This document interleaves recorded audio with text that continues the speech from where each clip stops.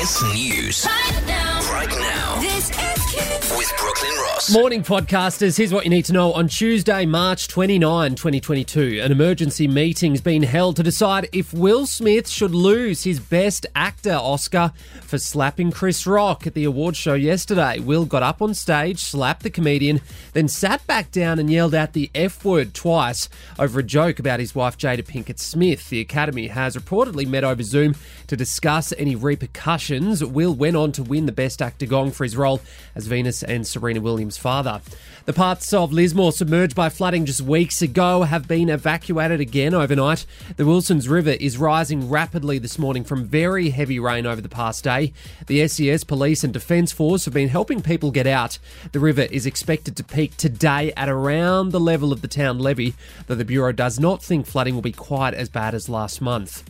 Negotiators from Russia and Ukraine are arriving in Istanbul for more peace talks. It's thought Ukraine is now willing to commit to becoming a neutral country, but there's no sign Vladimir Putin is willing to compromise.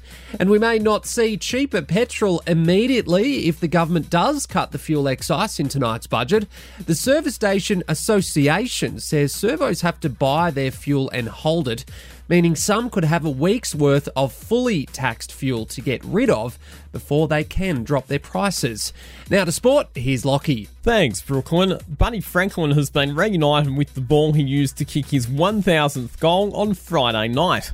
The ball was caught by Swans fan Alex Wheeler before thousands of fans invaded the SCG.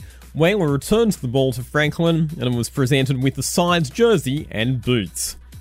Daniel Ricciardo was still yet to score in this year's Formula One World Championship after an engine failure in his McLaren sidelined him from the Saudi Arabian Grand Prix.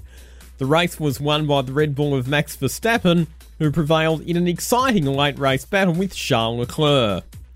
The Australian one-day cricket squad has been dealt a blow ahead of today's first one-day match against Pakistan, wicketkeeper Josh Inglis testing positive to COVID. The news comes after Mitch Marsh was also ruled out with COVID. He's expected to be replaced by Cameron Green. And that's you up to date with the latest in sport. Thanks for that, Lockie. I'm Brooklyn Ross, and that's the latest from Kiss. Y'all been great. Thank you so much. Kyle and Jackie O.